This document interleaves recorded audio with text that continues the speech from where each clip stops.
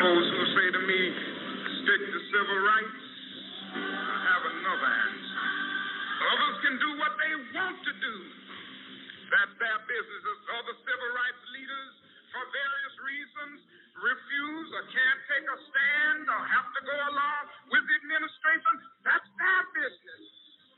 But I'm afraid that I know that justice is indivisible.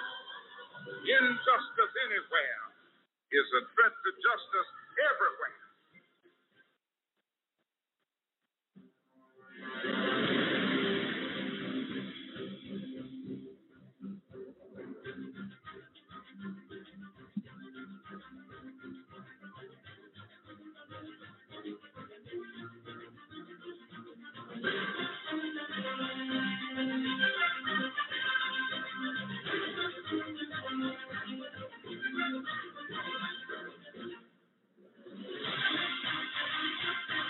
Ladies and gentlemen of America, this is AJC Radio, where we bring the message of justice all around the world. Tonight we deal with a very important issue that we've continued to cover in the last several weeks, the injustice that's going on in this nation, namely in the state of Colorado. We visit the Pt.4 and the Pt.5. Folks, hang on to your seats. We take off right now.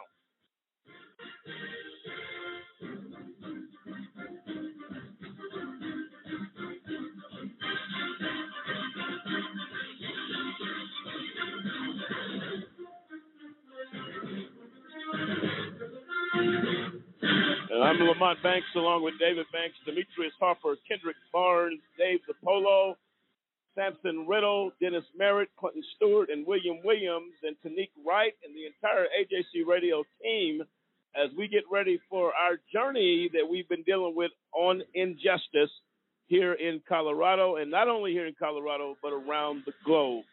And we're happy to be joined tonight by all of our listeners across the United States and around the world, as we believe that tonight's continuation, if you will, is going to shed light more on the system. This is critically important because a lot of folks are not aware just how bad the system is because it hasn't stopped on their front doors. It has here. We're going to deal with all of that tonight. And Dennis, as we go forward with this show, what's the importance of continuing this discussion, which is a lengthy one? People have to understand that what we call justice today is not justice at all. Anytime justice has biases in it, anytime it's about black, white, rich, poor, how much money you got. I mean, we've seen some stuff here in Colorado that just would blow your mind. And if you listen to the show tonight, you're going to find out that what you think is justice is truly not justice at all. And I agree with Mont when he says that, why do it have to come to your door? But most of the time when it comes to people's door, they react, they get mad, and, of course, they become advocates. So hopefully tonight, after hearing this show, we'll get some more advocates out there. No, absolutely right. I want you folks to feel free to dial in tonight, 646-200-0628, 646-200-0628. Also, Attorney Gwen Lawson is going to be joining us. She had actually made an attempt last week to get into the show. We were back up against the wall as far as time, but you're going to hear from her tonight and what she has experienced with this district attorney's office. And I believe the outrage that should be present in any situation when you're dealing with games and politics and playing with the lives of individuals. You're going to hear from her about 20 minutes into the show. And we're going to deal with all of these topics. You're going to hear a little bit from LaWanna Banks Clark. Also, what she went through as a result of the injustice. We heard a little bit last week. We're going to deal with that, her readjusting to life after prison upon being released, but dealing with what she saw and what she suffered, which she never, ever should have had to go through as a result of a corrupt judge, federal judge Christine Arguello, who continues a pattern of abuse and behavior that we're going to have to get into. Tanique, your thoughts as we go forward with the show. I'm glad we're set, I guess putting a spotlight on the subject. I was reading a tweet and it said that when you have corrupt police officers, corrupt prosecutor, and a corrupt judge, how in the world are we supposed to have justice? You're not going to find it. That's the bottom line. Dave Zappolo, your thoughts as we go forward. And by the way, happy birthday to Dave Zappolo, our co-host of this show. Go ahead, Dave. Thank you, sir. When you look at the corruption that occurs, in the courts, it's outrageous. You have it from the clerks to the court reporters, to the judge, to the prosecution, to the jury. You do not have any justice out there. So when they call it the justice system, there's no such thing. It is manipulated to get the outcome that they're looking for. No, absolutely right. We're going to hear from all of our co-hosts tonight as we get ready to continue this show. And again, folks, feel free to dial in tonight at 646-200-0628, 646-200-0628. This is AJC Radio. We'll be right back. Injustice in Colorado and across this nation. We're going to deal with it next. This is AJC Radio. Over 1 million people are sitting in the prisons of America for nonviolent offenses.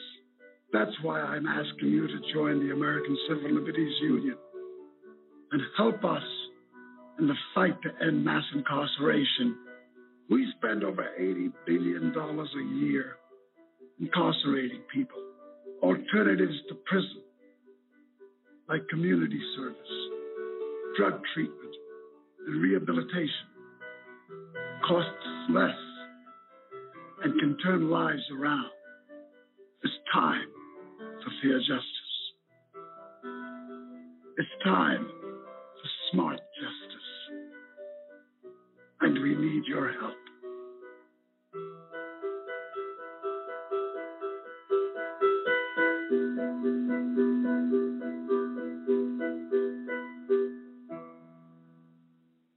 For a kid whose mom or dad is in prison, life is tough. Now add a wrongful conviction to that, life just got a little bit tougher. Trying to explain to friends why mom or dad is not at the school play or at the ball game is something that no kid should ever be faced with, especially if mom or dad is innocent. Ladies and gentlemen, get involved today to stop the epidemic of wrongful convictions. By remembering a Just Cause with a monthly, annual, or one-time donation, you can help in the fight against wrongful convictions.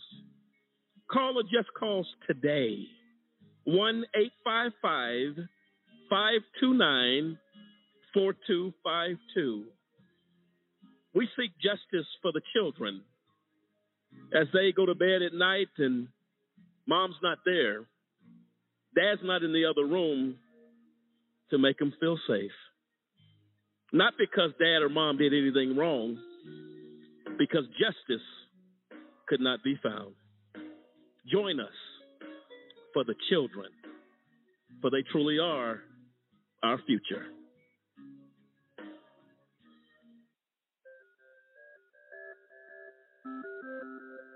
The United States of America incarcerates more people than any other country in the world. In fact, the U.S. hosts more prison inmates than all other developed nations combined.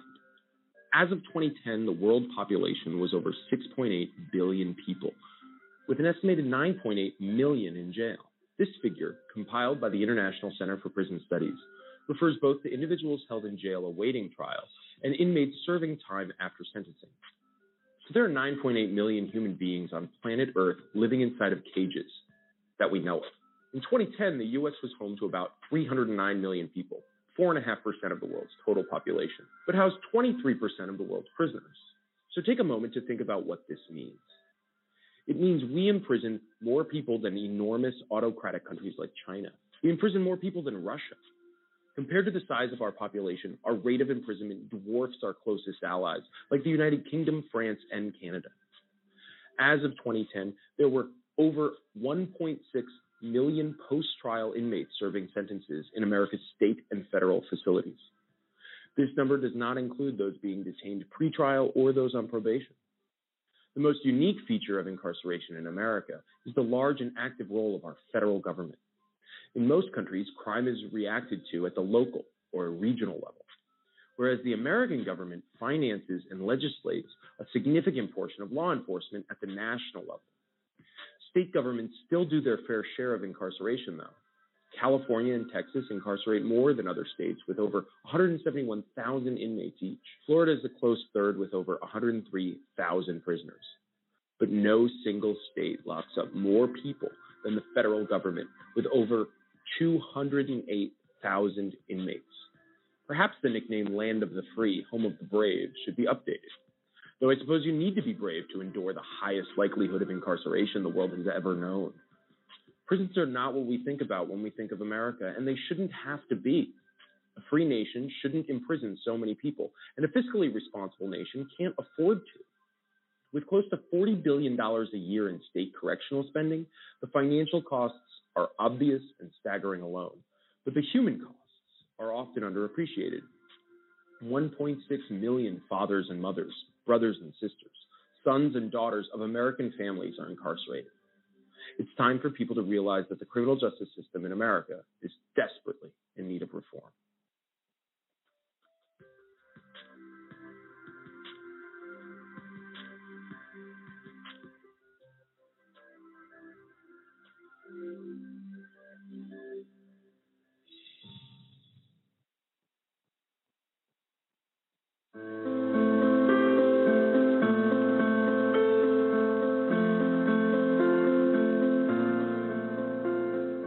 I stand for equality. I stand for individuality.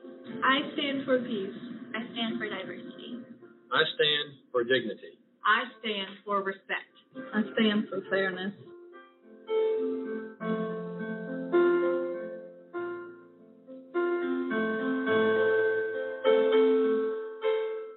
Red, yellow, black, white. We're all the same color. When you turn out the lights.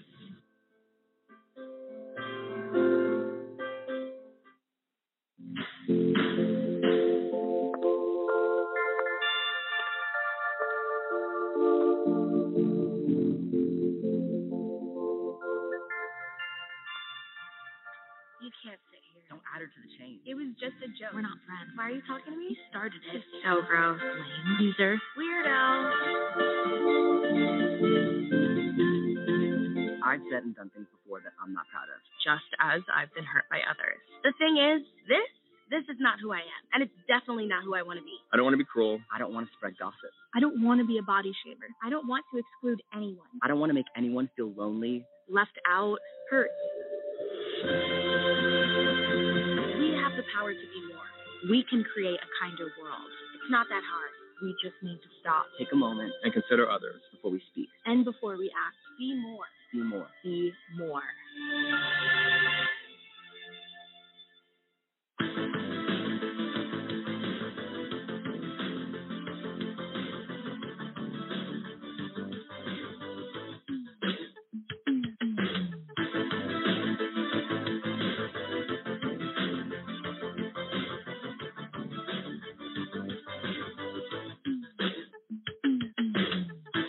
What happens when a church becomes a target of injustice, where a church is targeted for harassment, for all types of really unequal justice, and singled out to be harassed, and where the scales of the law tilt or tip towards against the church, but away from the actual criminals. What happens in a city when a federal judge opines in a case that she has no jurisdiction? That is Federal Judge Christine Arguello. Really, I call it a conspiracy with District Judge Aaron Sokol of El Paso County Court and the office of the district attorney who was elected, Mr. Allen. How do these powers come together to accomplish one goal?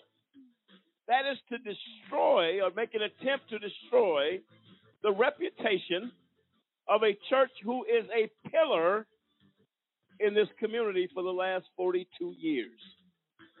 How is that possible? How does it happen? It's one word for it.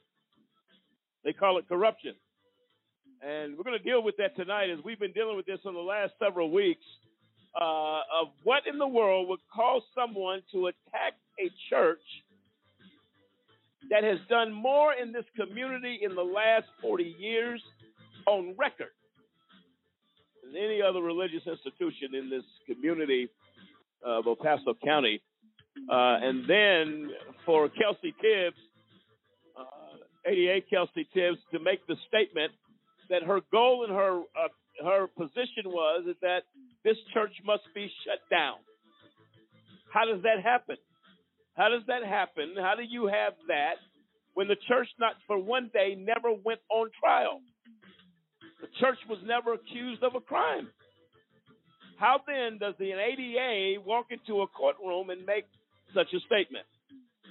We're going to deal with that tonight, all of that tonight, as we get ready to begin comparing the cases, David. The IRP5 saw the same type of injustice with Federal Judge Christine Arguello, who sought out on a mission to not allow evidence in the case of the IRP5. And you have a situation with this case with the Pillar 4, where the judge and the jury had become tainted, where there should have been a mistrial issued immediately. That also went ignored. David, your thoughts on this as we go down this road? People just need to realize the system is not what it appears to be. You have two cases. It's almost a secret society in many cases when some of this stuff is going on. You have a bunch of people that can't be held accountable. These people are not held accountable. Judges and prosecutors are not held accountable in the criminal justice system. That's a recipe for corruption. So when phone calls can be made to the back room, I don't like this person, put the screws to them, the law really has nothing to do with a lot of these things that are going on. People say, why are we beating these cases to death? It's why wouldn't you beat these cases to death, given genuine efforts by prosecutors, by judges, and by police to abuse their power to hurt not only church but families and other individuals. These are men, and as long as men hold these positions, they're fallible and capable of all sorts of corruption. The system seems to just focus all on the average people that commit crimes, but there's just so much that goes on. I can't even say. They use the old adage, well, 99% of people are police officers. Good. Nobody can make that statement. I can't make it. It might be true. It might not be true. Just from our experience, we have seen repeatedly corruption, corrupt act after corrupt act after corrupt act. It's just what the system is, and many Americans just kind of look past it because it hasn't happened to them. And like I said, we're going to beat this and beat it and beat it and beat it some more and beat this drum until people actually start to hear what's going on. People really need to stand up and take notice because the system is getting worse. No, absolutely right. And we're going to deal with that. Right now, joining us, I don't want to delay this at all, Attorney Gwen Lawson is joining us now, coming on to have a conversation where she went into a situation with District Attorney Allen here in El Paso County. He's an elected DA, but really chose to look the other way when an attorney comes to District Attorney and say, look, I need some answers. District Attorney Allen turned the other way. He refused to deal with what's going on, refused to accept accountability for his office and the unfair prosecution of the Pillar 4. Gwen, are you with us? Yes, I am.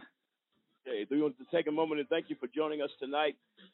We apologize for not getting to you last week. We were up against the clock, but today, right now, we're going to give you the floor to talk about what happened in regards to District Attorney Allen, all the stuff that's transpired in the Pillar 4 case. And for our listeners, Ms. Lawson was also attorney in the IRP 5 case as well. We're going to deal with both of these issues. I'll give you the floor to go into your issue with the injustice that's coming out of the District Attorney's office here in El Paso County with District Attorney Allen. Well, on March, it was about a week ago, I tried to reach out to District Attorney Allen. I even had to personally go down to his office a couple of times, and it was almost, they were saying like he was too busy to even talk to an attorney, which I didn't understand that with him being a public official. And I did inform them of that, and they were like, well, he was still so busy. However, finally, after I kept contacting him and contacting his office, his secretary or executive assistant finally put me through. And so when I talked to him, I wanted to get his position on if he had reviewed the cases. There were 4 cases that I was assisting with, which was Willie P., William Williams, Eric Jenkins, and Matthew Brown. They were charged with false charges against the alleged victims, which was Arnisha Gaynor and Nicholas Gaynor.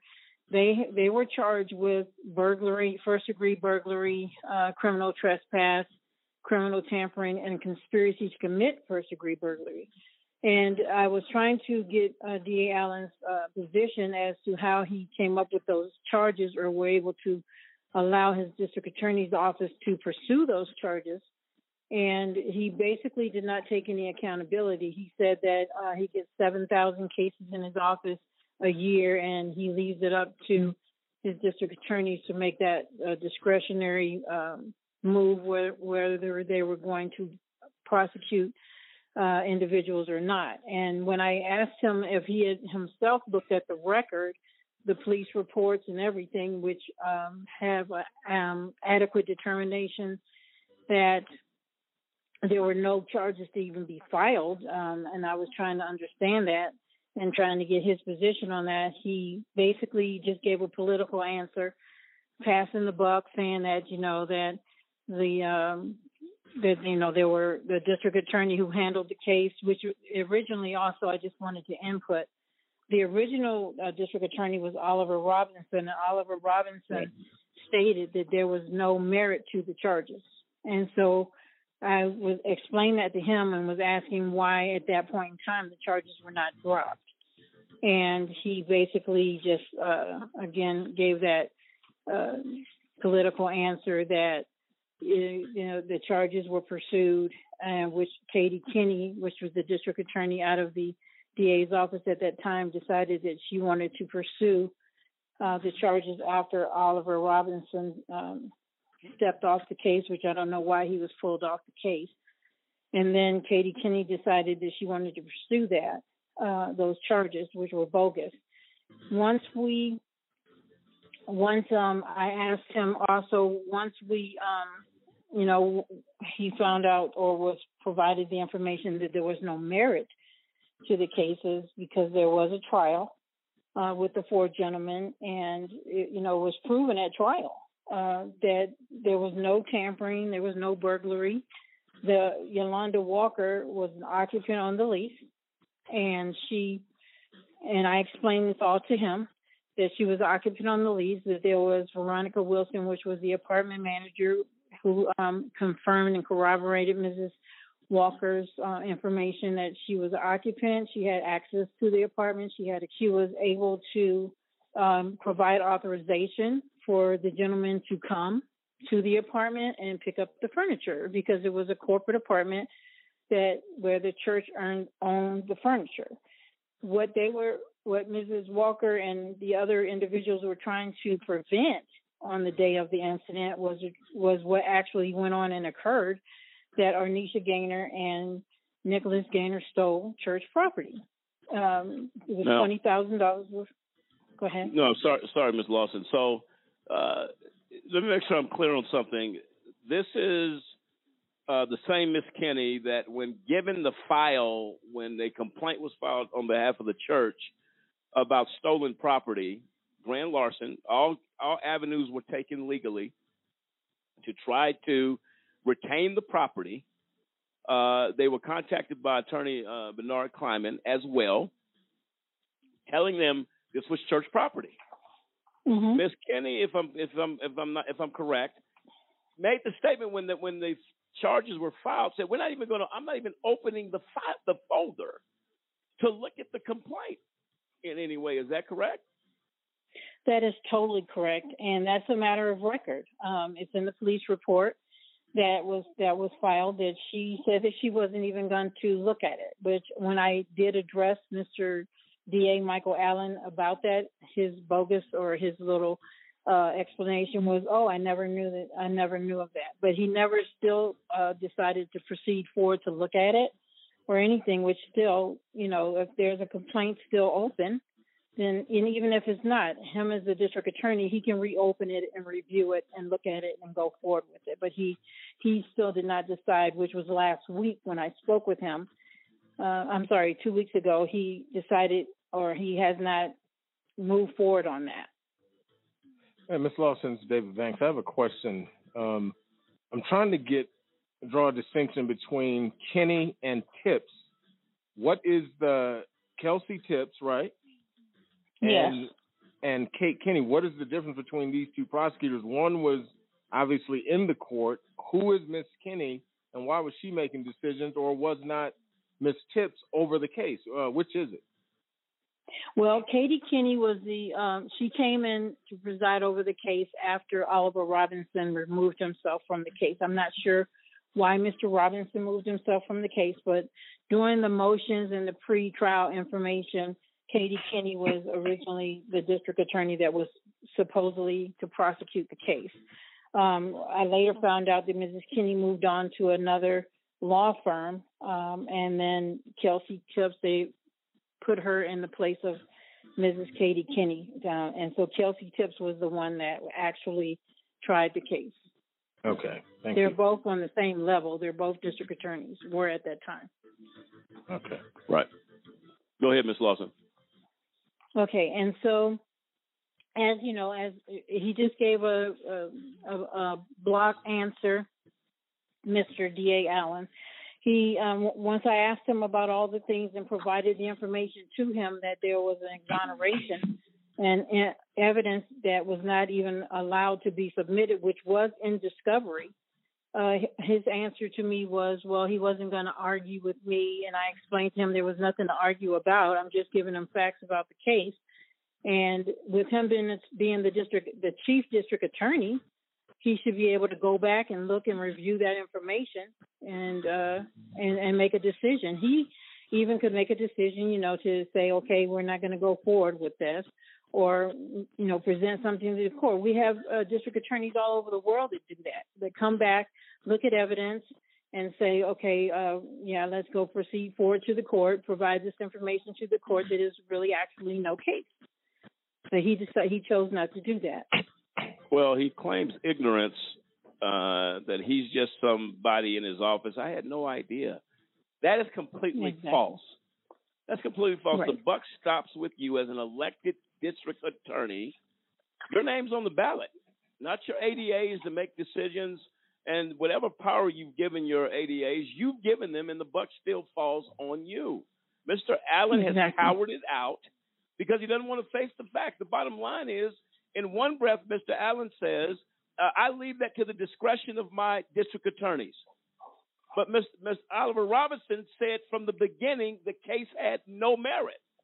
So if you trust his discretion, how does he suddenly get removed? How is Kenny suddenly gone?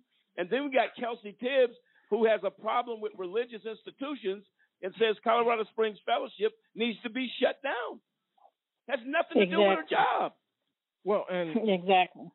It's just, okay, so DA Michael Allen gives his prosecutors discretion to run roughshod over defendants. And that's what he's saying. He's acting like a bum. So this guy, he's in elected to position.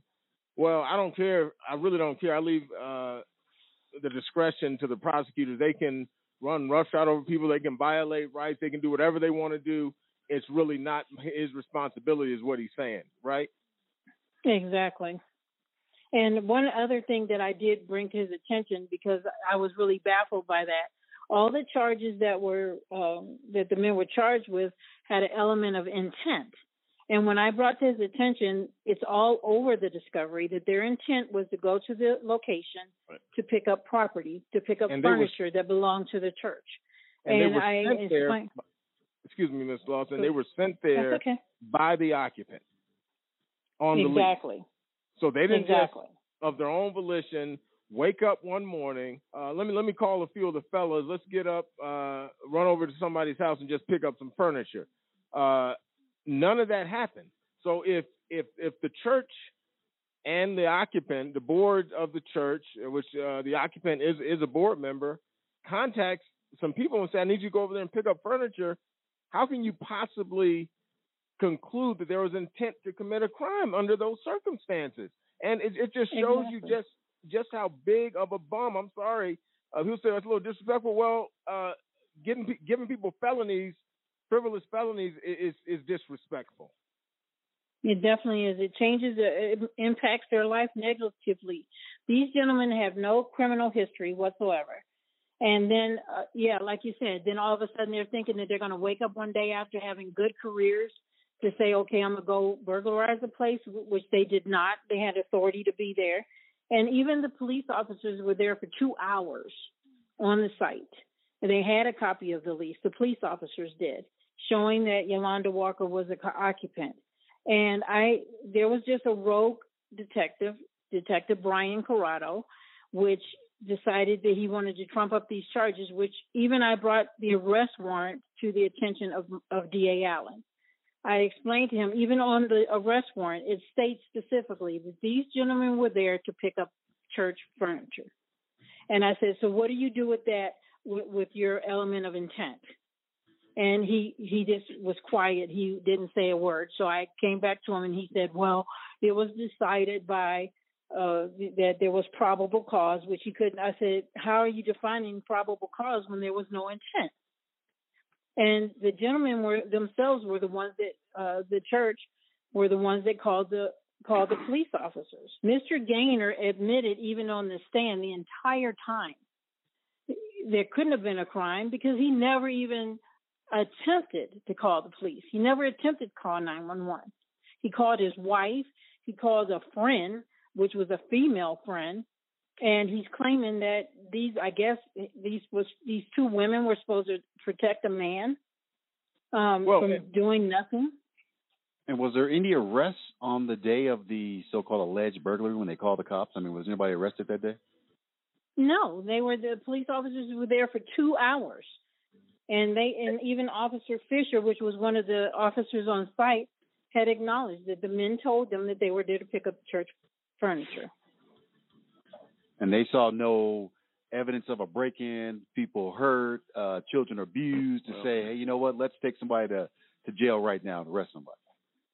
That is correct. And if there was an assault, allegedly, which one of the men were charged with, if that was the case, they would have arrested him right then. They arrest people, but Mr. Gaynor stated himself, no, he didn't want to press charges. He stated that on himself. He didn't want to press any charges. But here's and the they thing. Didn't even... Go ahead. I'm sorry. And so the police officers found no reason to arrest anyone that day. And I think the charges didn't even come down till like 2 weeks later. And like I said, from bogus charges trumped up by Detective Brian Corrado. Well, here's what is so insane to me. The entire ambulance Hollywood production, if you will, Mr. Gaynor going down the steps by himself to get into an ambulance because he has been assaulted by 9 guys at this juncture, okay? Mm-hmm. Not one charge of assault, not that day or ever, was brought against the Pt.4 because there was no assault. But the entire trial predicated on the fact that, oh my God, this young teenager was there, the kids were there, their dad is being attacked. Something is, and not one charge to account for such a theory of the case. Not one charge. I agree. Those are the things that make absolutely no sense. And even in the trial, Kelsey Tibbs leaned towards that again, that Mr. Gaynor was attacked, but that there was no charge to support that type of an argument. Well, and I think that's where you go with absolutely zero credibility of Nick Gaynor. The guy gets on the stand and says he was beat up. First of all, I don't know how he timed it to begin with. He was beat up by 9 men for 45 minutes straight. There's one option to run. You're not going to stand there and fight 9 men. And first of all, you're going to be probably beaten bloody and into the inch of your life if you're not dead, if not 9 men get a hold of you. So with that lack of credibility, Ms. Tibbs, D.A. Allen continued to pursue a case against these upstanding pillars of the community with a guy they knew obviously was lying. He had a scratch on his ankle after getting beat up by 9 men. Exactly. And even the child abuse. Reason. Yeah, it doesn't. The child abuse charge was dropped because of the child that got on the stand testified, and obviously the jurors believed that because they couldn't come up with anything else. And I did want to comment on the ambulance situation. Yes, on the view of the video, the ambulance workers offered Mr. Gaynor to assist him down the stairs. He says, "Oh no, I'm fine." Then why is the ambulance there? What is the ambulance there? Because I'm putting on a production. Exactly. I'm putting on a production. That's what you're doing. And the bottom Mr. line Gaynor is... Go ahead, Ms. Lawson. I'm sorry. Mr. Gaynor never asked for any restitution. And I know why, because there was no injuries. Well, he went in, they gave him a Band-Aid? He got a Band-Aid. $1.50? Yeah. What is that? It just does not stand the reason. And this is why the outrage is what it is, why the case was ever brought. There was no case. If you say to me that there's burglary, there's breaking and entering, CSPD officers testified that there was no forced entry into the building, into the apartment. Exactly. Well, that eliminates burglary and breaking and entering. Nothing was taken. Officer Brungart and Officer Fisher acknowledged on the stand that there was no damage to the door. How do you go forward? I think this is where Judge Sokol failed. Now, they said that there were not preliminary hearings. A preliminary hearing is the opportunity to go before a judge prior to trial to justify if there's sufficient evidence to go forward with a prosecution. The judge, at any time of those, am I right, Ms. Lawson? That is correct, yes. So the judge has discretion to say, you know what? We don't have anything here. Mr. Kleiman and you, Ms. Lawson, filed a motion to dismiss based upon insufficient evidence to proceed. They denied it. Yeah, right even after, in the middle of a trial, after the prosecution rests and presents their prosecution, Mr. Kleiman and I moved for a dismissal. And Judge Erin Sokol, because she was prejudiced and biased against the defendants and myself, because we're all African American, but she said that she claimed at the most interest reasonable to the government that she felt like the government still had a position to proceed, which, we explained and argued, the points and the elements that there was nothing met. The burden was not met to be able to go forward. And even at that point in time, that was her time and to make a decision to dismiss the cases, and she decided not to.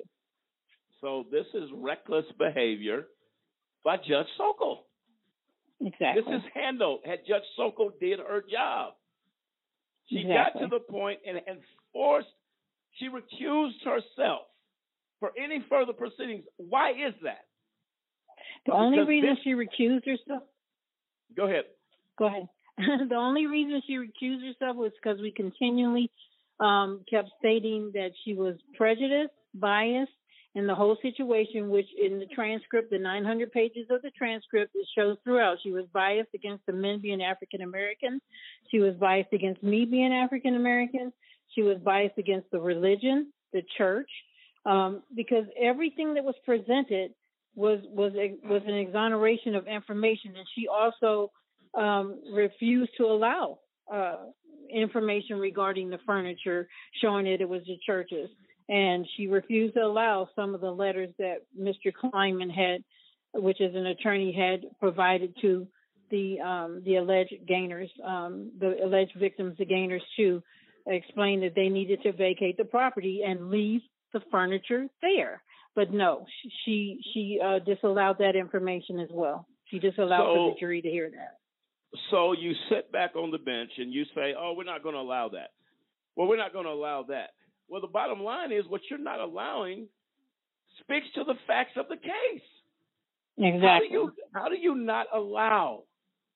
The fact of the matter is that is critical to a jury. The jury had to know that they were contacted. They were given more than enough notice to leave the furniture behind. They made a decision to ignore that. Exactly. And I believe her reasoning at that time was the fact that she said that it was not in discovery, but that's untrue. All the information was provided to Kelsey Tips. I'm telling you. Well, and it goes to show you the system. I'm sorry, it's rigged. She is there for the prosecution, and more often than not, you will find judges there supporting their friends on the prosecution side, which is the same path a lot of them came up to actually be a judge. This is not about justice. It's about cronyism. It's about these are my good friends. We go out to eat. We have lunch together. Our families, our children play together. It's just a completely secret society of people that are just, prosecutor brings a case, I'm going to give it to you. You're my friend, and that's the way the system works. I'm sorry. Is that it like that in every case? No, I wouldn't throw the baby out with the bathwater. But given what we've experienced, this happens on a regular basis. I agree. I agree, David. I was assisting with the IRP5 case as well, where Judge Arguello, Christine Arguello, I want to take the handle off her name, the judge, but Christine Arguello did a lot of injustice in the IRP5 case. She did the same thing. She left out evidence that was critical, that would have exonerated the IRP5. And she interfered with this state case. She's a federal judge, and she interfered with a state case. She personally knows Judge Aaron Sokol because she worked at a firm with her. She also did some like CLE, which you call legal education training for that firm in support of Judge Sokol. So they were familiar with each other. And I could even say, I truly believe that times when Judge Sokol was taking a break to go find some information, she was getting Arguello on the phone. She came back the very first day. This case was pending for about a year and a half. And on the very first day, I was attacked with what is your religion? What is your affiliation with Colorado Springs Fellowship Church? By Kelsey Tips, and Judge Sokol allowed it. That was ignorant, very ignorant. It has nothing to do, the cases were not similar. The defendants were not similar, but the church was similar because Arguello had a hand in it. So then what you're looking at here is a federal judge. This is prosecutional misconduct. This is a federal crossing of the line, if you will. There is no distinction. And my understanding is that Judge Sokol made mention of Judge Arguello from the bench. Is that correct? Yes, she did. That is correct. Even in filing her, when she filed her motion to recuse, she attached a slip order, which a slip order is not a valid order. It's not a valid order in the court. It's just a judge's opinion, and she attached that, making false accusations against myself and Bernard Kleiman, and also the defendant, stating that we harassed jurors. That never happened in the federal court, the IRP-5 case, nor did it happen in the state case. And the problem is she's opining outside of her jurisdiction. Well, and exactly. Remember, if Judge Sokol put that in her recusal order, those are the exact words and claims, false claims, if you will, by Judge Christine Arguello in the IRP-5 case. So that link to that information had to come from Judge Arguello. So, again, here's another judge sitting up in her high tower, arrogant, abusive, and power drunk.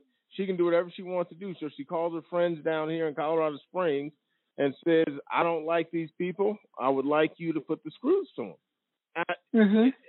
I think you can reasonably conclude that this happened given the recusal order, the slip order that she included, and then the mention of the IRP-5 case as if it's relevant in this case, in the pending case. And how many years removed is the IRP-5 case from this one? The IRP-5 case was concluded in 2011. The verdict came down. 2012 sentencing came down. And we're in 22. Yeah. Exactly. But that shows you. Go ahead, Gwen. Go ahead. No, that shows you her, Judge Arguello's vindictiveness and her mindset of trying to, just retaliate against Colorado Springs Fellowship Church. Well, I got news for you. Judge Christine Arguello should be removed from the bench and disbarred. Judge Aaron Sokol should be removed from the bench and disbarred. I agree. The minute you cross the line of ethical conduct as a judge, you no longer can be trusted to preside over a traffic case. Exactly. You shouldn't be allowed to preside over. Well, the problem is that's not going to happen because their friends are the one. It's a crony system. Their friends are the one evaluating their behavior. They're just not going to take one of their friends off the bench. That's the way it works. I agree with that. But I'll tell you what, Just Cause and AJC Radio will continue to expose this type of behavior.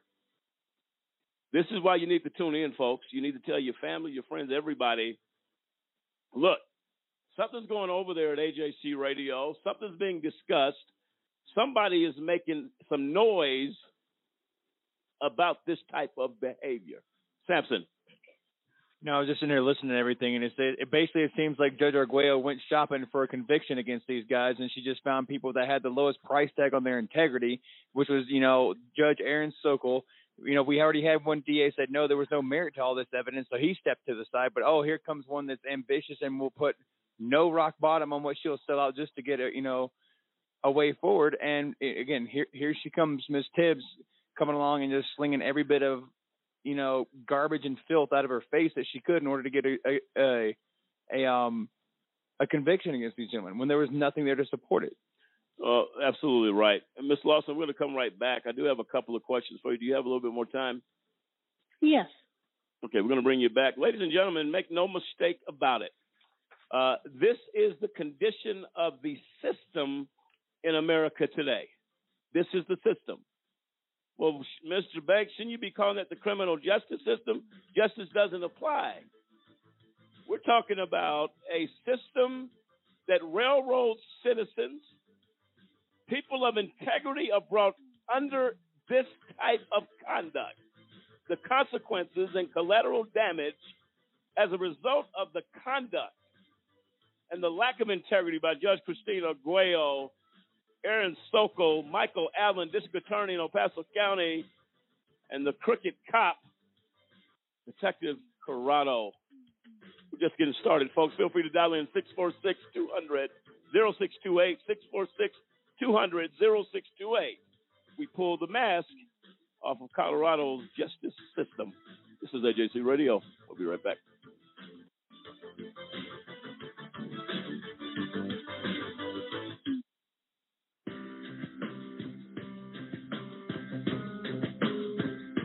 How often does our justice system get it wrong, convicting innocent people of crimes they did not commit? A new project by the University of Michigan Law School and the Center for Wrongful Convictions at Northwestern University School of Law tries to answer that question. In the last 23 years, more than 2,000 people have been convicted of serious crimes and later exonerated, according to the National Registry of Exonerations.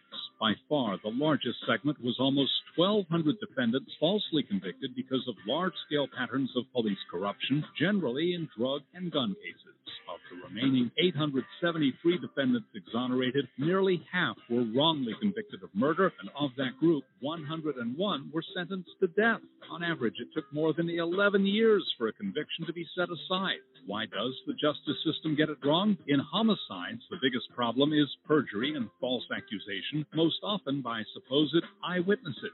False convictions in adult rape cases are primarily based on mistakes by eyewitnesses, while false convictions in child sex abuse cases are often for fabricated crimes that never occurred. 2,000 exonerations may seem small in the nation with more than 2.3 million people behind bars, but there are far more false convictions than the report contains. Most false convictions are never formally challenged, and those convictions that are successfully overturned receive little or no attention from the media, according to the report's authors.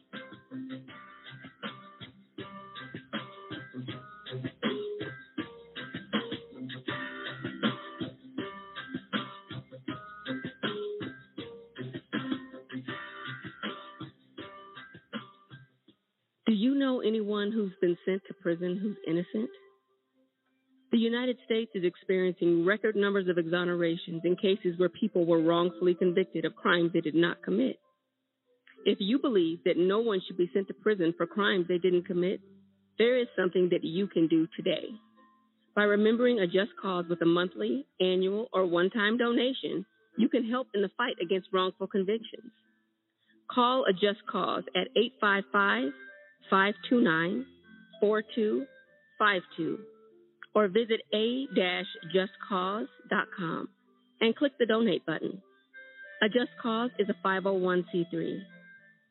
Wrongful convictions are wrong. Let's be the voice of those who can't speak from behind the wall.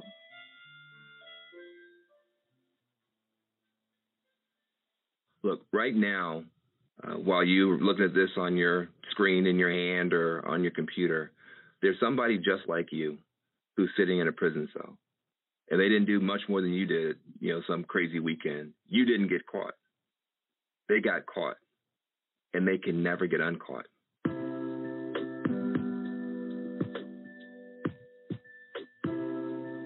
The United States of America is now the #1 incarcerator of human beings in the world, in the history of the world. We have about 5% of the world's population. We have 25% of the world's prisoners. We have more people locked up than China. China, who has 1 billion people, they got fewer prisoners than we do. A lot of times people say, well, if you don't want to do the time, don't do the crime. Really? Have you ever committed a crime? You got people who are doing more drugs on college campuses, in yacht clubs, country clubs. We all know that's going on, but the SWAT team never shows up there. The SWAT team shows up in housing projects where you got poorer people doing fewer drugs, and those people go to prison. But think about it. What if one of the times when you were breaking the law, when you had something illegal in your pocket, in your car, at your party, the police had kicked in those doors? Would you want to be known for the rest of your life based on what happened that night? That is what is happening to millions of people. If rich folks' kids get in trouble, they go to rehab. Poor folks' kids get in trouble, they go to prison. And you spend $100,000 per year per kid to lock a kid up, when you could have spent a fraction of that and turned them into a NASA scientist, turned them into a fashion icon. When people come home from prison, they're not given the opportunity to start over. You leave a physical prison and you go into a social prison where you can't get a job, you can't get a student loan, you can't rent an apartment. How are people supposed to start over? And what happens to neighborhoods when you take a disproportionate number of people out for minor offenses and you send them back home with no hope and no opportunity? There are no more excuses to have this horrible system continue when there is now finally bipartisan agreement that it is a tragedy to do this. Not only do you have President Obama and the Democrats, you now actually have people like Paul Ryan, Koch Industries, Newt Gingrich, all saying the same thing. We are locking up too many people. We're wasting too much money. We're wasting too much genius in America, and it's time to do something.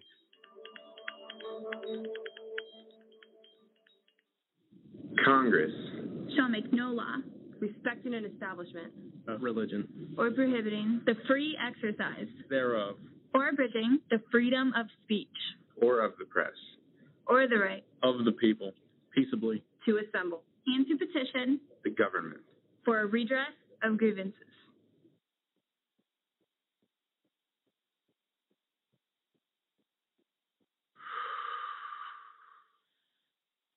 I wanted to be in the military since I was a kid. I served in the United States Air Force.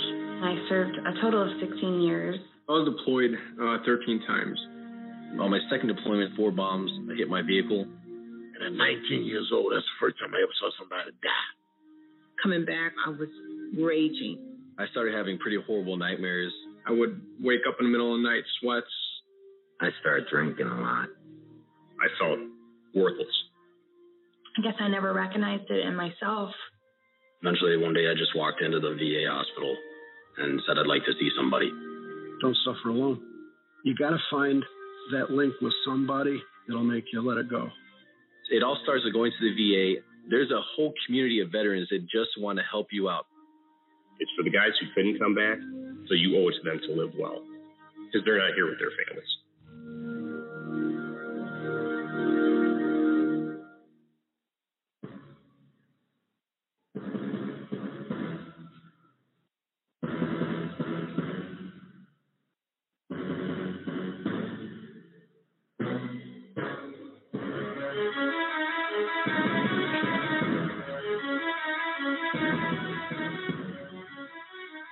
Welcome back, ladies and gentlemen, to AJC Radio tonight. An interesting story surfaced this past week. 2 brothers were sentenced to life in prison for a crime they didn't commit. Nearly 25 years later, they were exonerated, released, and reunited. CNN brings the story. Brothers George and Melvin, how do you pronounce that? Jesus? It looks like DeJesus are out of prison after serving nearly 25 years for a crime they didn't commit. Walking out just with the feeling of vindication, it was great, George said.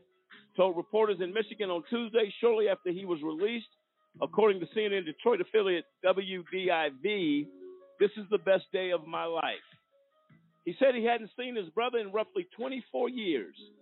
The siblings were being held in separate correctional facilities, according to the Michigan Department of Corrections website. They reunited, embraced, according to the affiliate. I'm ecstatic, Melvin DeJesus said. I waited so long for this. Despite claims of alibis, they were convicted in 1997 of murder and felony firearm in the 1995 killing of Margaret Mitkiff, who was found dead in her Pontiac home, and they were sentenced to life without parole. But officials moved to vacate those sentences after evidence was discovered in an investigation. The newly created Michigan Attorney General's Conviction Integrity Unit worked with local authorities in Western Michigan University's Cooley Law School Innocence Project, which represented George DeJesus, and the University of Michigan Innocence Clinic, which represented Melvin DeJesus. 25 years of your life have been taken from you that cannot be replaced. Oakland County Circuit Court Judge Martha D. Anderson told the brothers. According to Cooley, Anderson set aside their convictions Tuesday during a Zoom hearing. Hopefully you will find some solace in the fact that you will be able to rejoin your family and start living a normal life outside the prison walls. At the time of the killing, DNA linked someone else to the crime scene.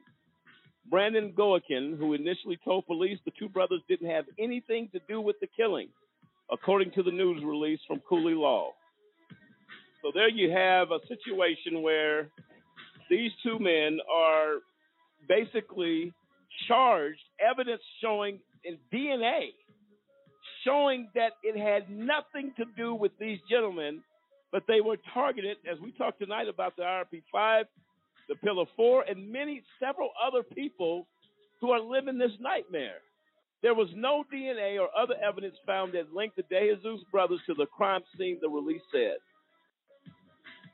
Goigan later told authorities Melvin De Jesus had forced him to sexually assault the victim and said it was the brothers and the later bound sexually assault beat the victim to death, according to the release.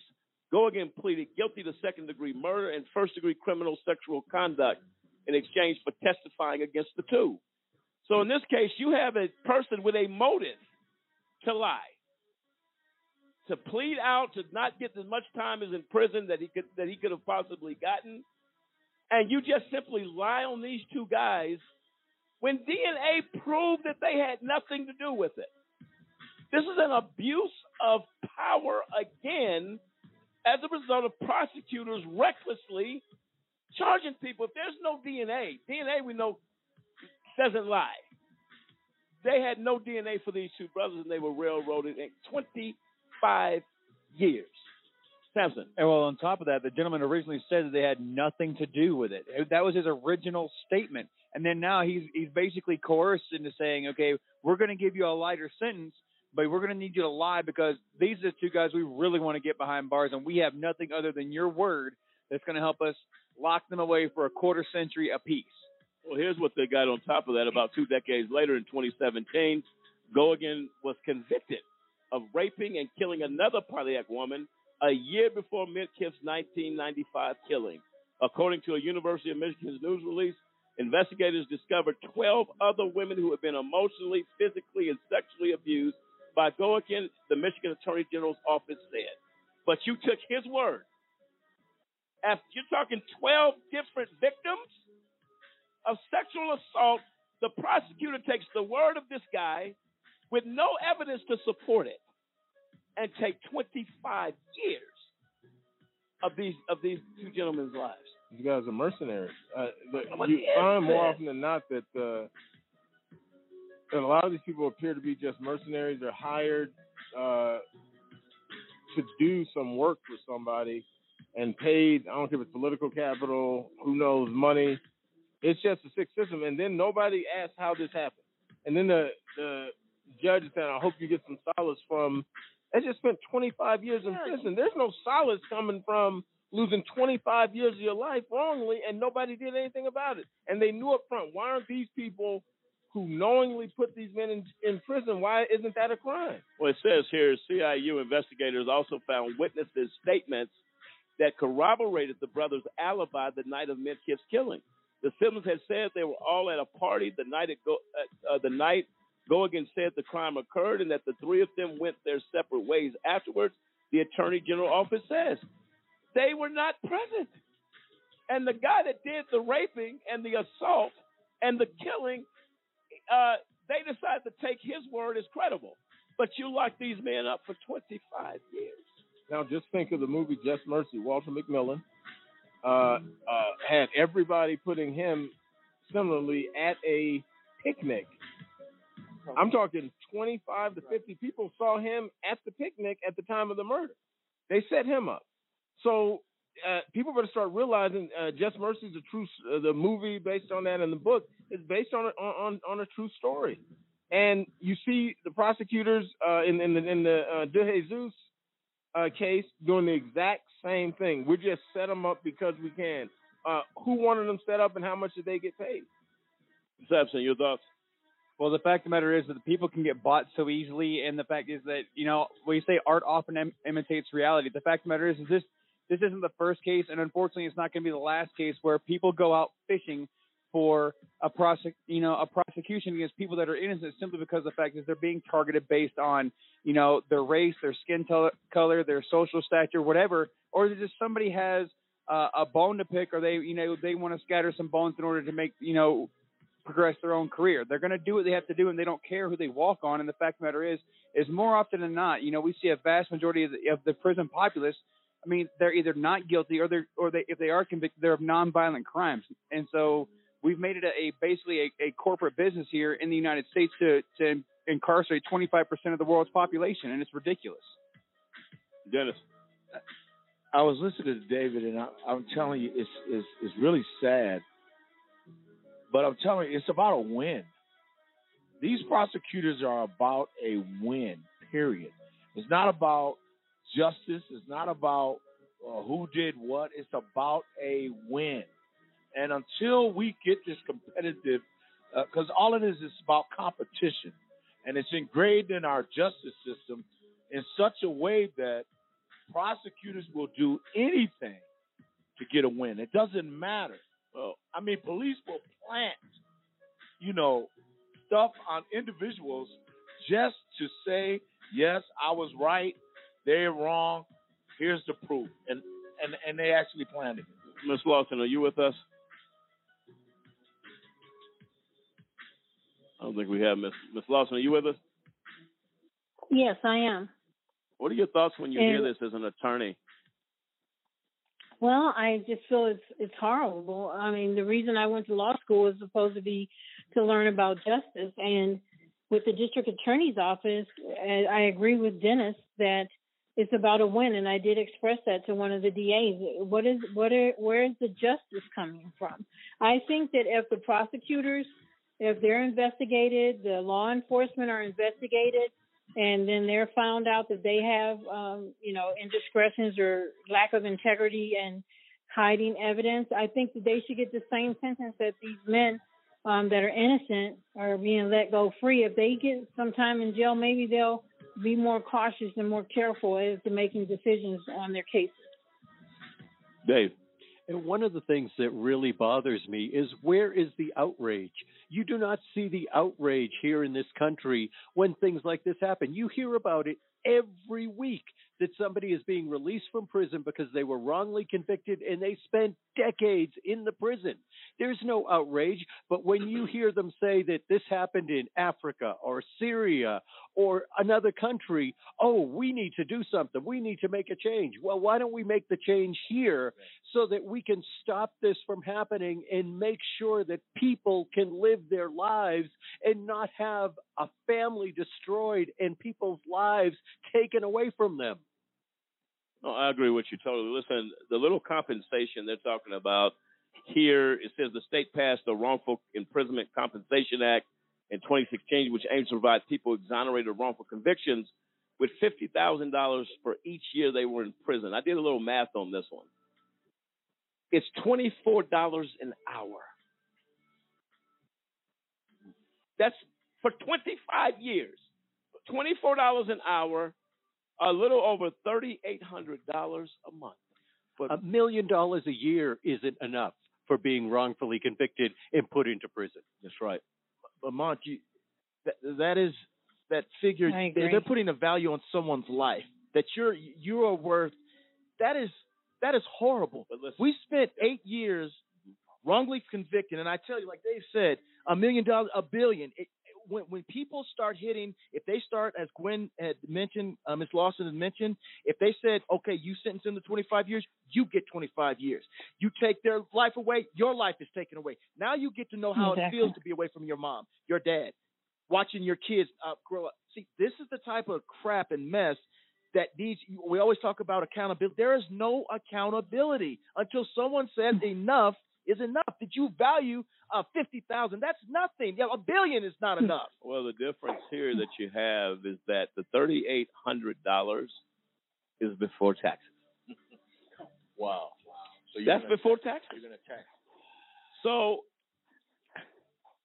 well, the thing about it that I wanted to add, Lamont, is that people come out with injuries to their bodies. They come out, some of them being raped. Some of them die in prison that were innocent.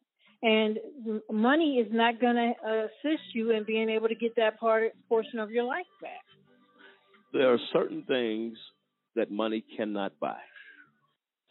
The loved ones you lost in 25 years. The family's tears that were shed over 25 years. Yeah. It doesn't work. Well, you even look at the fact that, okay, you spent so much time in prison, that does not stop when you get out. There are effects that prison has on your health and your mental health that lasts the rest of your life. So when you say that, oh, well, they're out and they get to live their life, well, that life isn't the one that they would have had if they never went to prison. And to add to that, the stigma of a felony in this country. Okay. Now you got hard to find a place to live. Well, nobody wants to hire you except for menial type jobs. It is. I'm sorry. This country and this system is so screwed up. We have no moral high ground to talk about any other country when you're doing this type of stuff to your own. And another thing is too, we have the Supreme Court justice hearing. You don't hear about wrongful convictions. They never ask that to the judges about how do you assure fairness, how do you assure justice. They're all over the place, but never that. You know what? This has become like the country's become numb to hearing that. Oh yeah, we're going to get some people that have been 20 years behind prison, and they get out. But when you live this and you've missed their children growing up, things you can't get back. And it's not even important that one congressman says, how do you feel about wrongful convictions in the country and how do we change that? Well, and on top of that, look at the media. The media doesn't even question how something like this happened. So they question everything else that the politicians, the big political parties want them to question. They talk about the justice system in this Pollyannish type manner as if it's this gold standard and this gold standard for the world. But the reality is they don't really care. They're going to protect the image of the justice system, and that's what they do. And I wanted to add about that. And when it comes to the Supreme Court nominee, she was a federal public defender. They have issues with that. They're wondering if she's going to come in and do something in a defense side, which she should. They said Thurgood Marshall was the first one or the last one before this particular nominee that had defense. There was a defense attorney, and that's ridiculous. No, absolutely there should have been right. More. No, listen. Having faith in this system right now, it's almost impossible. When you hear stories like this, you hear about the IRP-5, you hear about the Pt.4, you hear about LaWanda Banks Clark, you hear about all the stuff. It is almost unrepairable. Mm-hmm. Because the attitude of people is, well, that's just the way it is. We must accept that that's just how it goes. Oh, judges are good people. Prosecutors, they're just good people by virtue of their title. That's the reality of the system. Everybody else, if you're accused by a judge, a federal judge said this happened. Well, does the black robe make you have integrity? Or the fancy law degree? No, it doesn't. Well, Kendrick makes a good point about the Supreme Court justice, in this case, Ms. Ketanji Brown Jackson, has been railroaded and done so horribly bad. My heart goes out to her family. When you get the good ones, this is how you treat them. But the reality is politics.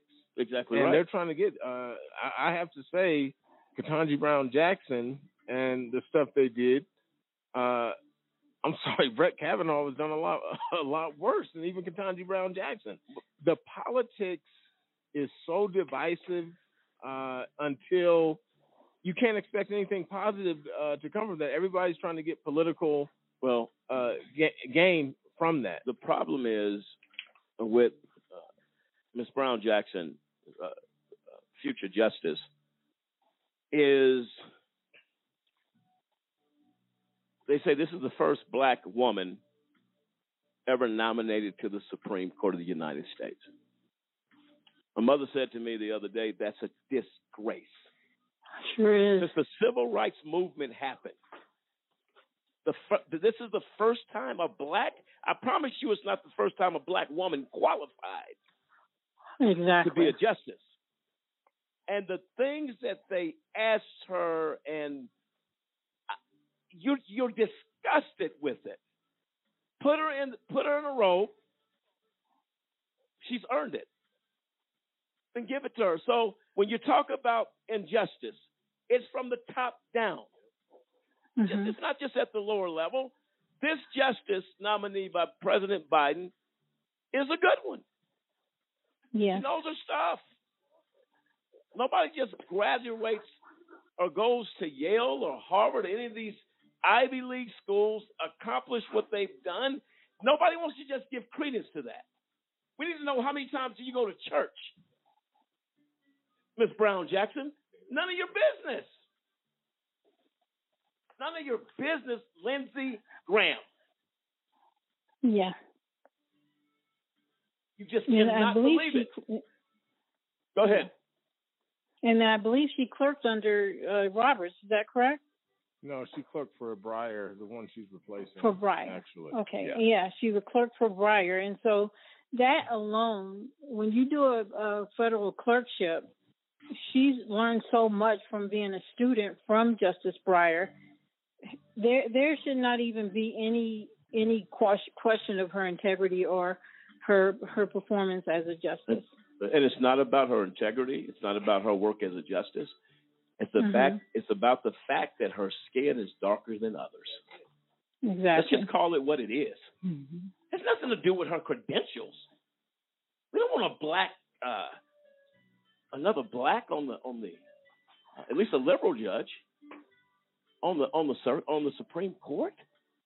An African American woman has to endorse, and the reason I bring the point into our conversation tonight, corruption is from the top down. Yes. There is injustice from the top down. To the police officer, to the meter maid outside, giving you a ticket on your car. Well, and you have to realize everything is political. Judges are political. I don't care if it's at the state or local level. Politics. They're politicking for various reasons to do whatever they get nominated politically. Exactly. Even at the state and local level, they have political friends that help them and people that are high in politics and city government and state government. They help these people that get elected. They're scratching their backs. Everybody's scratching each other's backs. He's a good friend of mine. Let me get him a nomination, all this other type of stuff. The whole system is just corrupt, and it's cronyism at its very worst. Janae. I just wanted to read a statement that Ms. Brown Jackson said. She said, "I'm exhausted. I'm not exhausted because I am doing too much or working too hard. I'm exhausted because the constant double standard placed on me and other talented Black women. It's an exhausting burden. I keep wondering, when exactly will we be considered good enough?" Very good point. It's just tragic. And people should be outraged about it. People should be outraged about it. It doesn't matter whether you go to college, whether you give yourself in studies and commit yourself to be the best you can be. We live in a country that there is no justice. It is always a double standard. We're going to take a quick break. Ms. Lawson, do you have anything else you want to add? We can bring you back, or have you concluded what you wanted to say here tonight? I'm fine. I concluded everything that I needed to address at this time. All right. We appreciate you taking time to call into the show. Thanks for what you do, and what you did for the Pt.4 as well as the RP5 as we go forward. We appreciate your time tonight. Thank you. All right. This is AJC Radio, folks. We are traveling down territory, perhaps unfamiliar, but yet very familiar to what we see on a day-to-day basis. We fight for justice. This is AJC Radio. We'll be right back.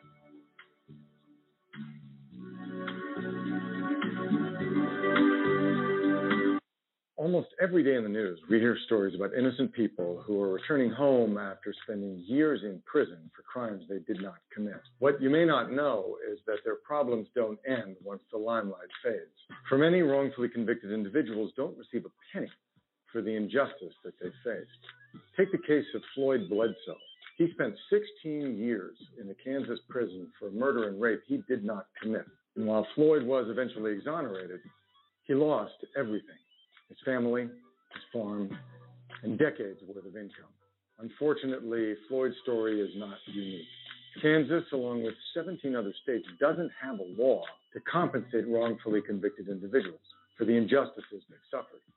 And in states with compensation laws, many of those are woefully inadequate. We owe it to all the men and women in all 50 states to provide fair compensation to those who've suffered these injustices. Join me in urging our lawmakers to do the right thing by the wrongfully convicted. Go to innocenceproject.org to find out how you can help.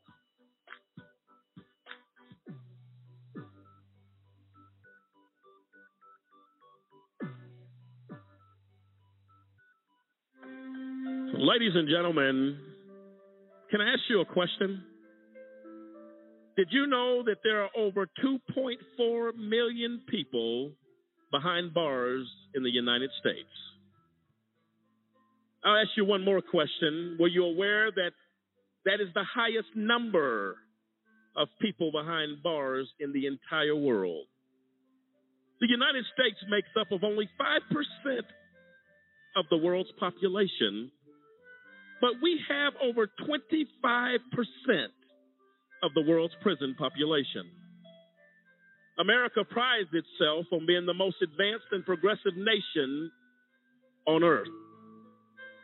However, sadly, we are also the world's most archaic.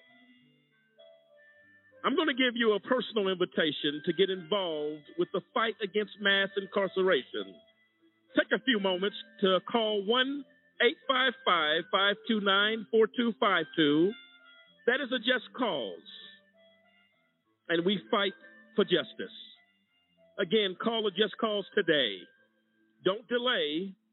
Call 1-855-529-4252. It is time, and I say high time, that we take America's incarceration seriously. Won't you join us? Call today.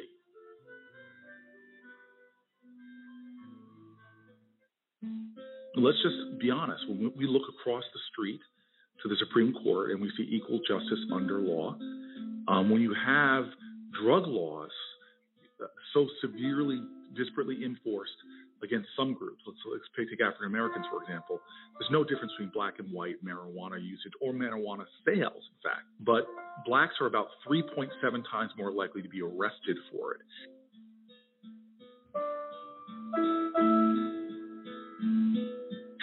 African Americans are more likely to get mandatory minimums, are more likely to get 13% longer sentences. And it's created these jagged disparities in incarceration. In my state, blacks are about 13, 14% of the population. They make up over 60% of the prison population. And remember, the overwhelming majority of people we arrest in America are nonviolent offenders. Now you've got this disparity in the arrest, but that creates disparities that painfully fall all along the system.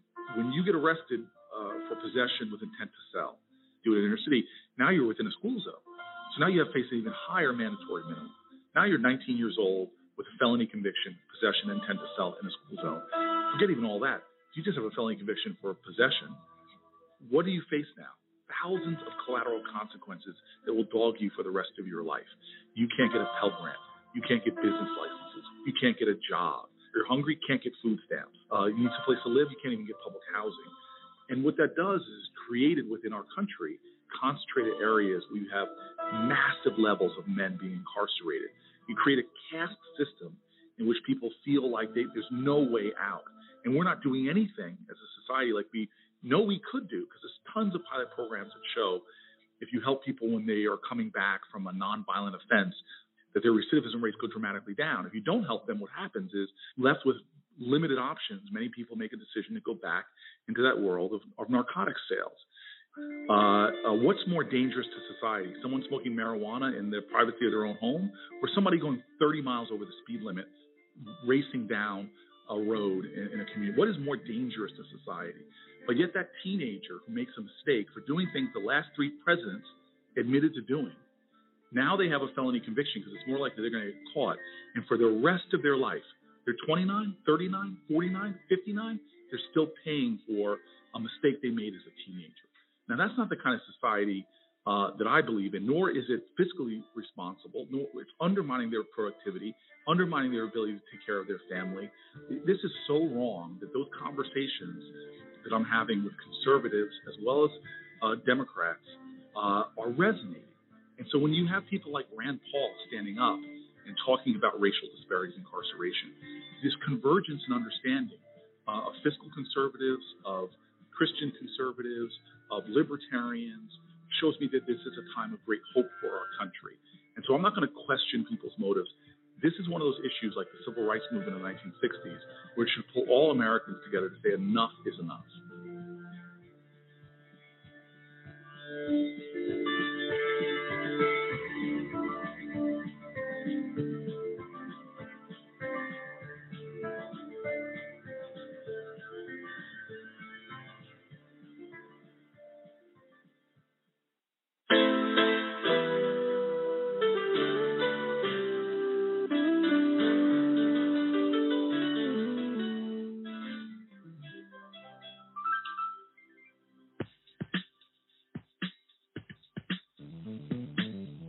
Well, they call them the Pt.4, and it is my thought that we have told the story in part. We're going to come back to the Pt.4 in the near future because that story has not begun to be concluded. But as we now lay the groundwork for the next couple of weeks on this program, we turn our attention to the RP5. Make no mistake about it, one of the worst tragedies of injustice that I have ever witnessed. David Banks, Demetrius Harper, Kendrick Barnes, Dave Zappolo, Clinton Stewart Dave Zappolo suffered a huge injustice. 8 years as a result of a system that we talked about in the last several weeks regarding the Pt.4. But the same system did a huge injustice to these men. We would be remiss if we did not mention along these lines again Lawana Banks Clark, who suffered and I believe was a contributing factor to the loss of life of our dear sister. We will go down the road and discuss these issues. Many of those that we will discuss are difficult to hear. What you will hear in the upcoming weeks regarding the RP5 is troubling. It is shattering. And to be honest with you, it's right down disgusting what happened to these men. David Banks, one of the RP5, as we get ready to lay the groundwork, at least in the upcoming weeks, how important is it that not only the Pt.4 story be told, but the story again of the injustice of the RP5? The level of corruption and the events that took place, the conspiratorial nature of prosecutors and judges, the falsifying and hiding of court records and modifying of court records. It got so bad, a former federal appeals judge, H. Lee Serikin, came out and said it's the worst injustice he's seen in 60 years of practicing law. I don't think we can overstate the things that were done to get us in prison, and it's done out in the open. It's blatantly in trial. It's before trial. It's following people around. It's illegally gaining access to church records. There's church. There's religion. There's racism. Every one of these things were the fingerprints of racism, fingerprints of religious discrimination. It was a very hateful process and a hateful prosecution. I have to be honest with you, I spent 8 years in prison. Out all the people I've met in prison and in my lifetime, the worst people I've ever seen is in the justice system, and it's not even a close call. These are, you try to come up with a word for people who actually do these types of evil deeds, and you really get a loss for words. I don't know how you do this, how you go to bed at night, how you sleep. I just don't know how you can do this, knowingly commit these sorts of acts and violations of law and violations of Constitution to imprison and destroy lives. It is a sore evil like I've never witnessed. And like I said a minute ago, as many of people admitted criminals in prison, these people are much worse. I'm sorry. You can strip down the black robe, all this other type of stuff. These are very bad people. Well, and there's one key player that's included again. You're going to hear her name in both situations. That's Judge Christina Arguello. Her name surfaces huge in both of these issues, the Pillar 4 and the IRP 5. She opined on the life of Pastor Rose Banks, never met her, never knew who she was, allowed a circus atmosphere for habeas to take place in her court while people badgered Pastor Rose Banks. Unacceptable. You cannot opine on the religious practices of an individual or a religious institution from the bench. She did it. Called Pastor Banks a non-Christian. Never met her. Never talked to her. We're going to show you and give you a front row seat into the hate and the viciousness of this system and Judge Christina Arguello. Samson. No, I'm just sitting here thinking about it and how sick it must be for an individual. I mean, to strategically target over decades someone that she's actually never met, never had a conversation with, doesn't know anything about her other than what she could probably pull off the internet, other than that this is a black woman religious leader in Colorado Springs that is a pillar of the community for 40 years, but somehow she finds a reason to have a grudge against her, not only goes after her, she goes after her family and anyone that is associated with her and her church. Like, this is a level of hate beyond just normal human beings. Well, absolutely. And as we lay the groundwork here about the IRP 5, I'm going to come to each one of the 5. We've got David Banks on record. Demetrius, your thoughts as we need to go down this road now and tell your story. Your thoughts? To be honest with you, Mon, it's a nightmare that I wouldn't wish on an enemy. I mean, for a person to use, as David mentioned, this black robe, they have this God complex. Christina Arguello walking around, sitting there, she's during trial blatantly lies, saying, if one of you don't testify, I will close your case. And I remember as David was talking, we sat there and huddled together and said, is that possible? Can she do that? We were representing ourselves, and to use the judgeship to be as heinous and as morally depraved as Christina Arguello is, it is sickening.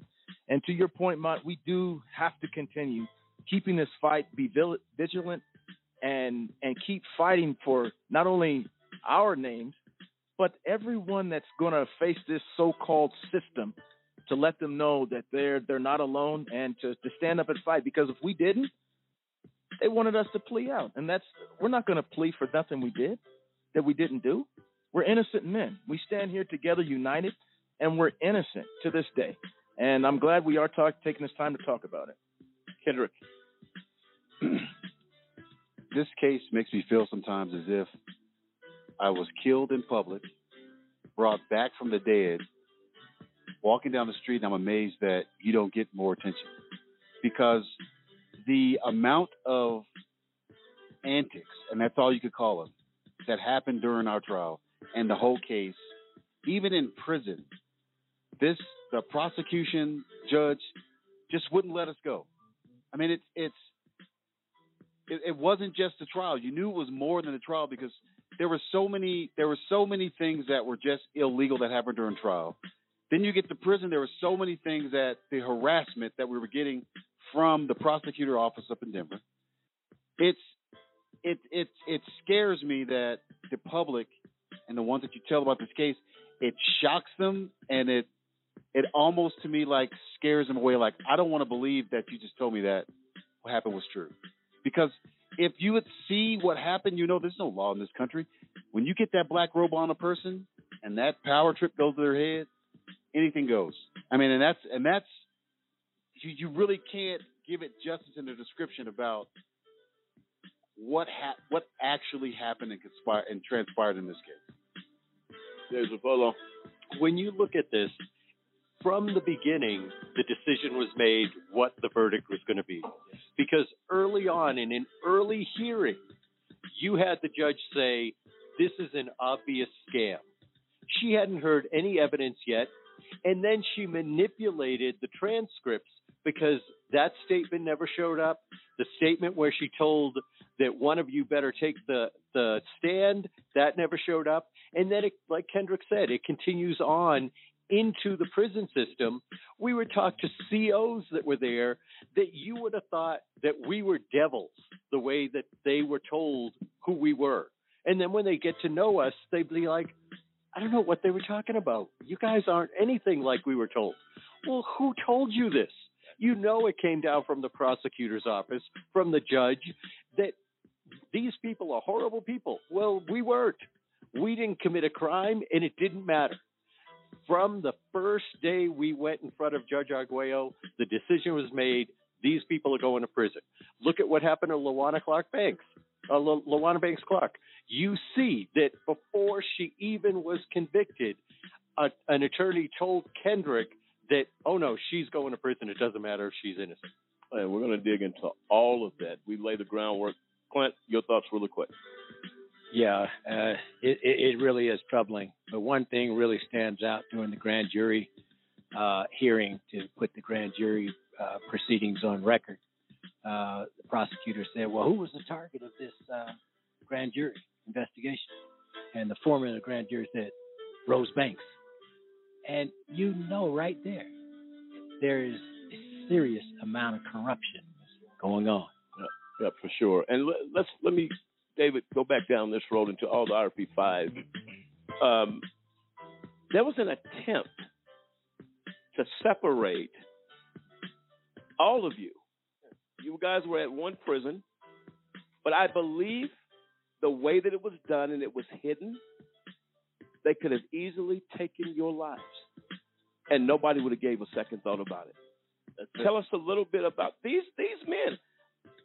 Actually were awakened at what time in the morning? Around 3:30.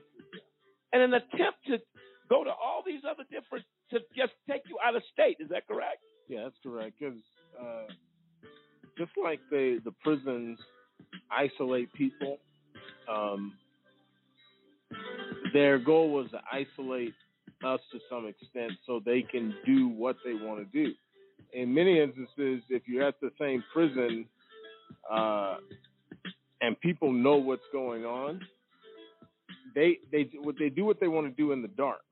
They have to do it in the dark, because if they do it out front, and the stuff they do is legendary, what they call diesel therapy, they'll just they're spending taxpayer money shipping an inmate around the country. He gets to a prison for a week, pack him out, send him to another prison.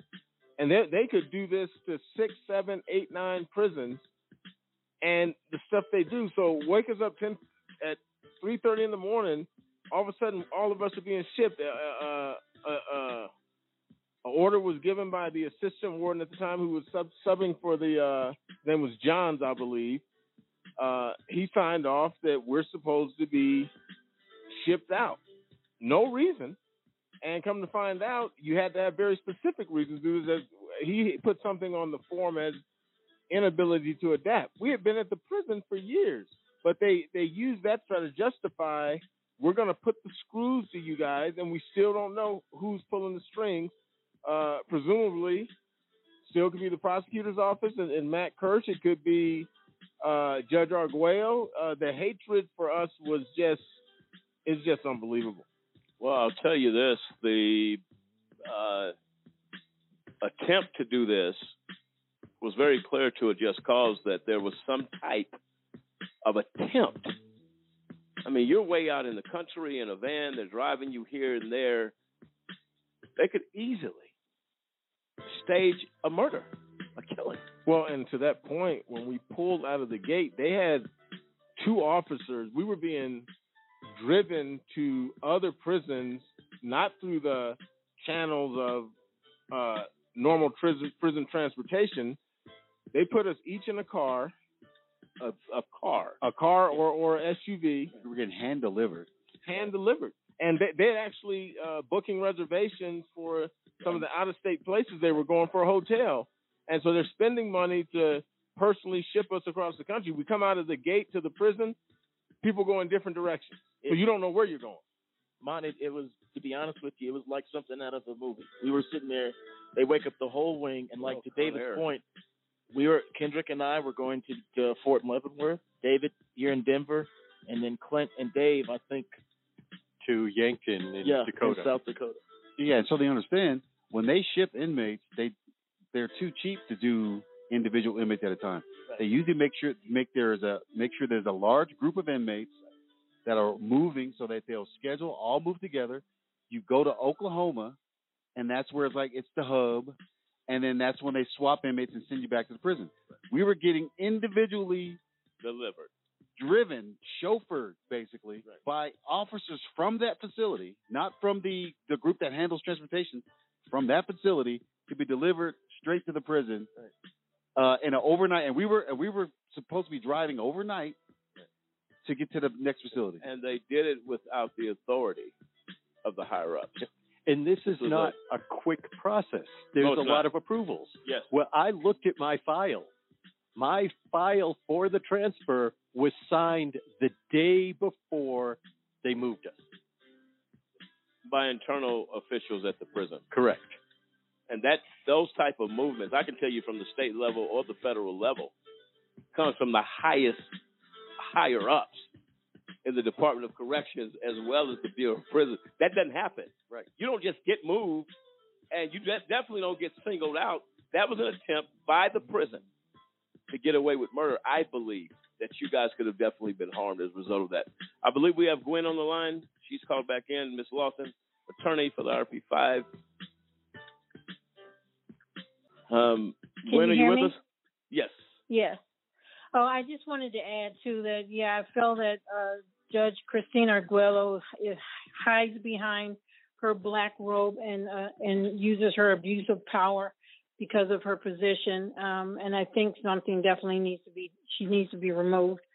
So I know she's retiring, but she needs to really be removed because the things that she's done in both of these cases with the RP5 and the Pt.4 is no person, no judge of that in that position should be allowed to have that type of power.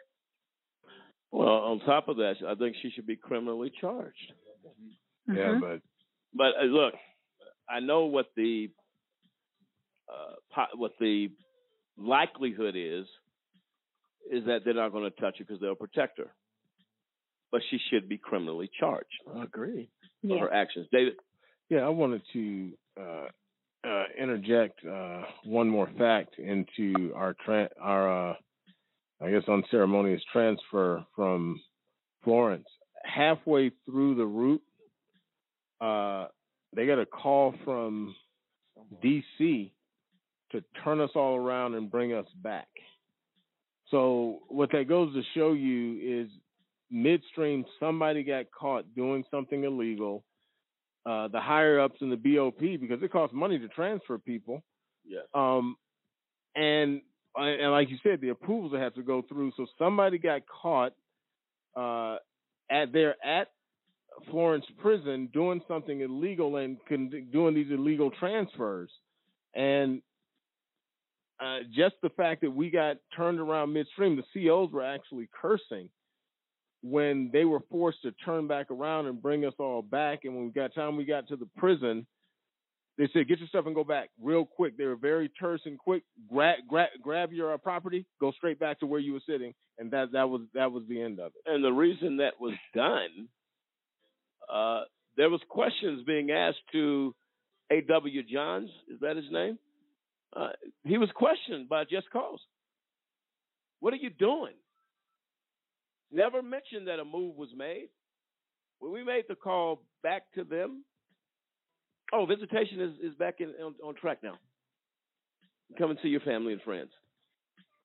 That was his reaction. Because he knew what he did.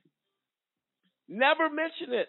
I said, well, what? Because there was an issue at the time, if you remember, where they had canceled visitation, and then said it would be reinstated whenever. But when this happened, visitation is back on. That's what Mr. Johns told. Yeah, we weren't given a shot. To your point, Mott, I remember the so-called disciplinary action was suspended for 4 weeks.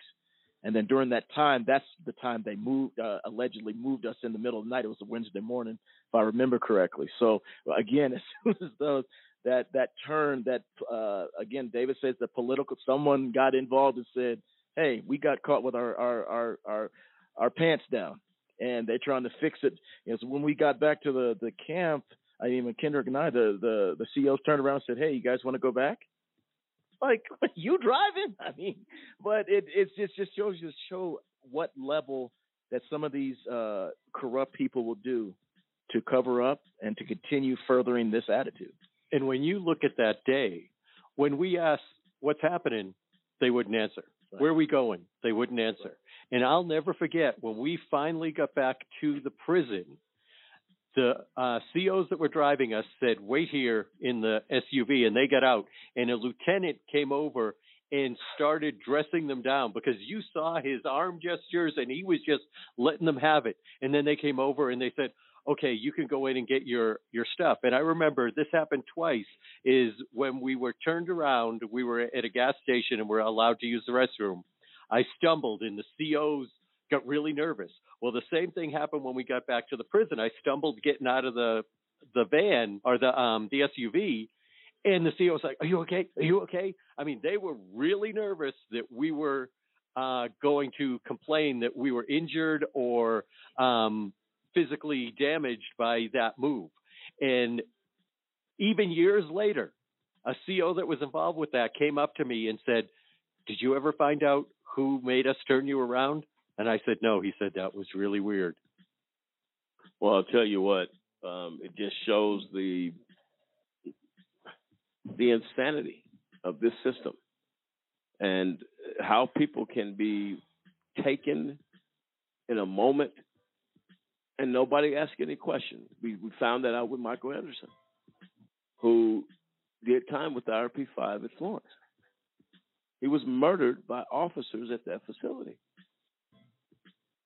2-year sentence. He was talking about coming home, getting a job, going fishing with his son. I believe the intentions for the RP5 were no less. You guys out. For one reason. You stood for what you believed in. You stood for what was right. That is what it is. Ms. Lawson, did you have something else? No, I did not. Okay, we appreciate you calling in. Ladies and gentlemen, I'll tell you right now. Thank you. Thank you. This is overwhelming. It doesn't appear to be humanly possible to endure such injustice. But there are several thousands of RP5s. There are several thousands of the Pt.4s across this country. But those are not the people we're talking about. Do we feel for you? Absolutely. Will a just cause fight for you? Absolutely. Will we be a voice for those that have gone voiceless? Absolutely. But right now, we talk from home, a place far too familiar to suffer at the hands of injustice. We'll be right back. This is AJC Radio.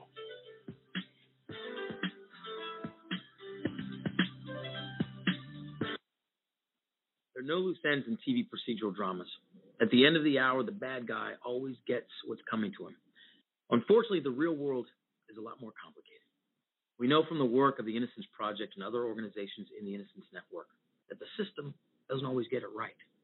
According to the National Registry of Exonerations, since 1989, nearly 2,000 people have been exonerated of crimes they didn't commit. What people don't realize is a good number of those people pleaded guilty to crimes even though they were innocent. In fact, in nearly 10% of the nation's DNA exonerations, people pleaded guilty to serious crimes and agreed to serve significant prison time because the system is stacked against them, especially if they are poor and people of color. That's right. The stakes are so high that we have innocent men and women agreeing to serve long prison sentences. A system that puts that much pressure on people to plead guilty is a problem. Visit guiltypleaproblem.org to learn more about the men and women who are pressured into pleading guilty to crimes they didn't commit. And join us in demanding that our elected officials do something to protect the innocent people who get caught up in a broken criminal justice system. Thank you. For a kid whose mom or dad is in prison, life is tough. Now add a wrongful conviction to that. Life just got a little bit tougher. Trying to explain to friends why mom or dad is not at the school play or at the ball game is something that no kid should ever be faced with, especially if mom or dad is innocent. Ladies and gentlemen, get involved today to stop the epidemic of wrongful convictions. By remembering a just cause with a monthly, annual, or one-time donation, you can help in the fight against wrongful convictions. Call a just cause today. 1-855-529-4252. We seek justice for the children as they go to bed at night and mom's not there, dad's not in the other room to make them feel safe. Not because dad or mom did anything wrong, because justice could not be found. Join us for the children, for they truly are our future.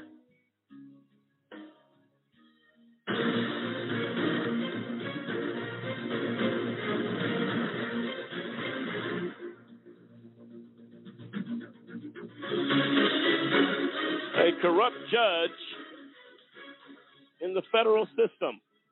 Her name is Christine Arguello, 10th Circuit here in Colorado. The IRP-5 victims of a system that failed. The families of the IRP-5 victims of a system that failed. LaWanna Banks Clark, a casualty, collateral damage of a system that failed. Colorado Springs Fellowship Church, pillar of its community, Pastor Rose Banks, pillars of kindness and support of law enforcement and the system. Until one day it turned tragically bad. David Banks, Demetrius Harper, Kendrick Barnes, Dave Zappolo, Clinton Stewart suffered at the hands of this judge and of this system. Assistant U.S. Attorney Matthew Kirsch, a pariah, if you will, to bring the innocent down. It goes on and on and on as we now roll back and tell the IRP5 story again. We tell it for one reason. It was a pure example of injustice. I would implore you to tune into this show in the weeks to come, when we will go back to the beginning of the IRP5 story. Those that suffered, those that hurt, those that manipulated and broke the law. But I got news for you. They were not the IRP5. It was the administrators of justice who we trust to do the right thing, who we trust that will allow evidence and a story to be told that would have exonerated the IRP5, period. Expert witnesses refused, denied, if you will, by Judge Arguello to take the stand that would have brought surely a different outcome. All of these facts, all of these things, as we mold and set the stage for the weeks to come. Remember these names: David Banks, Demetrius Harper, Kendrick Barnes, Dave Zappolo, and Clinton Stewart. You will learn their names well. You will hear from them. They will tell their story of unequal justice. Until next time, America, we wait and we continue to fight for justice. This is AJC Radio. Good night.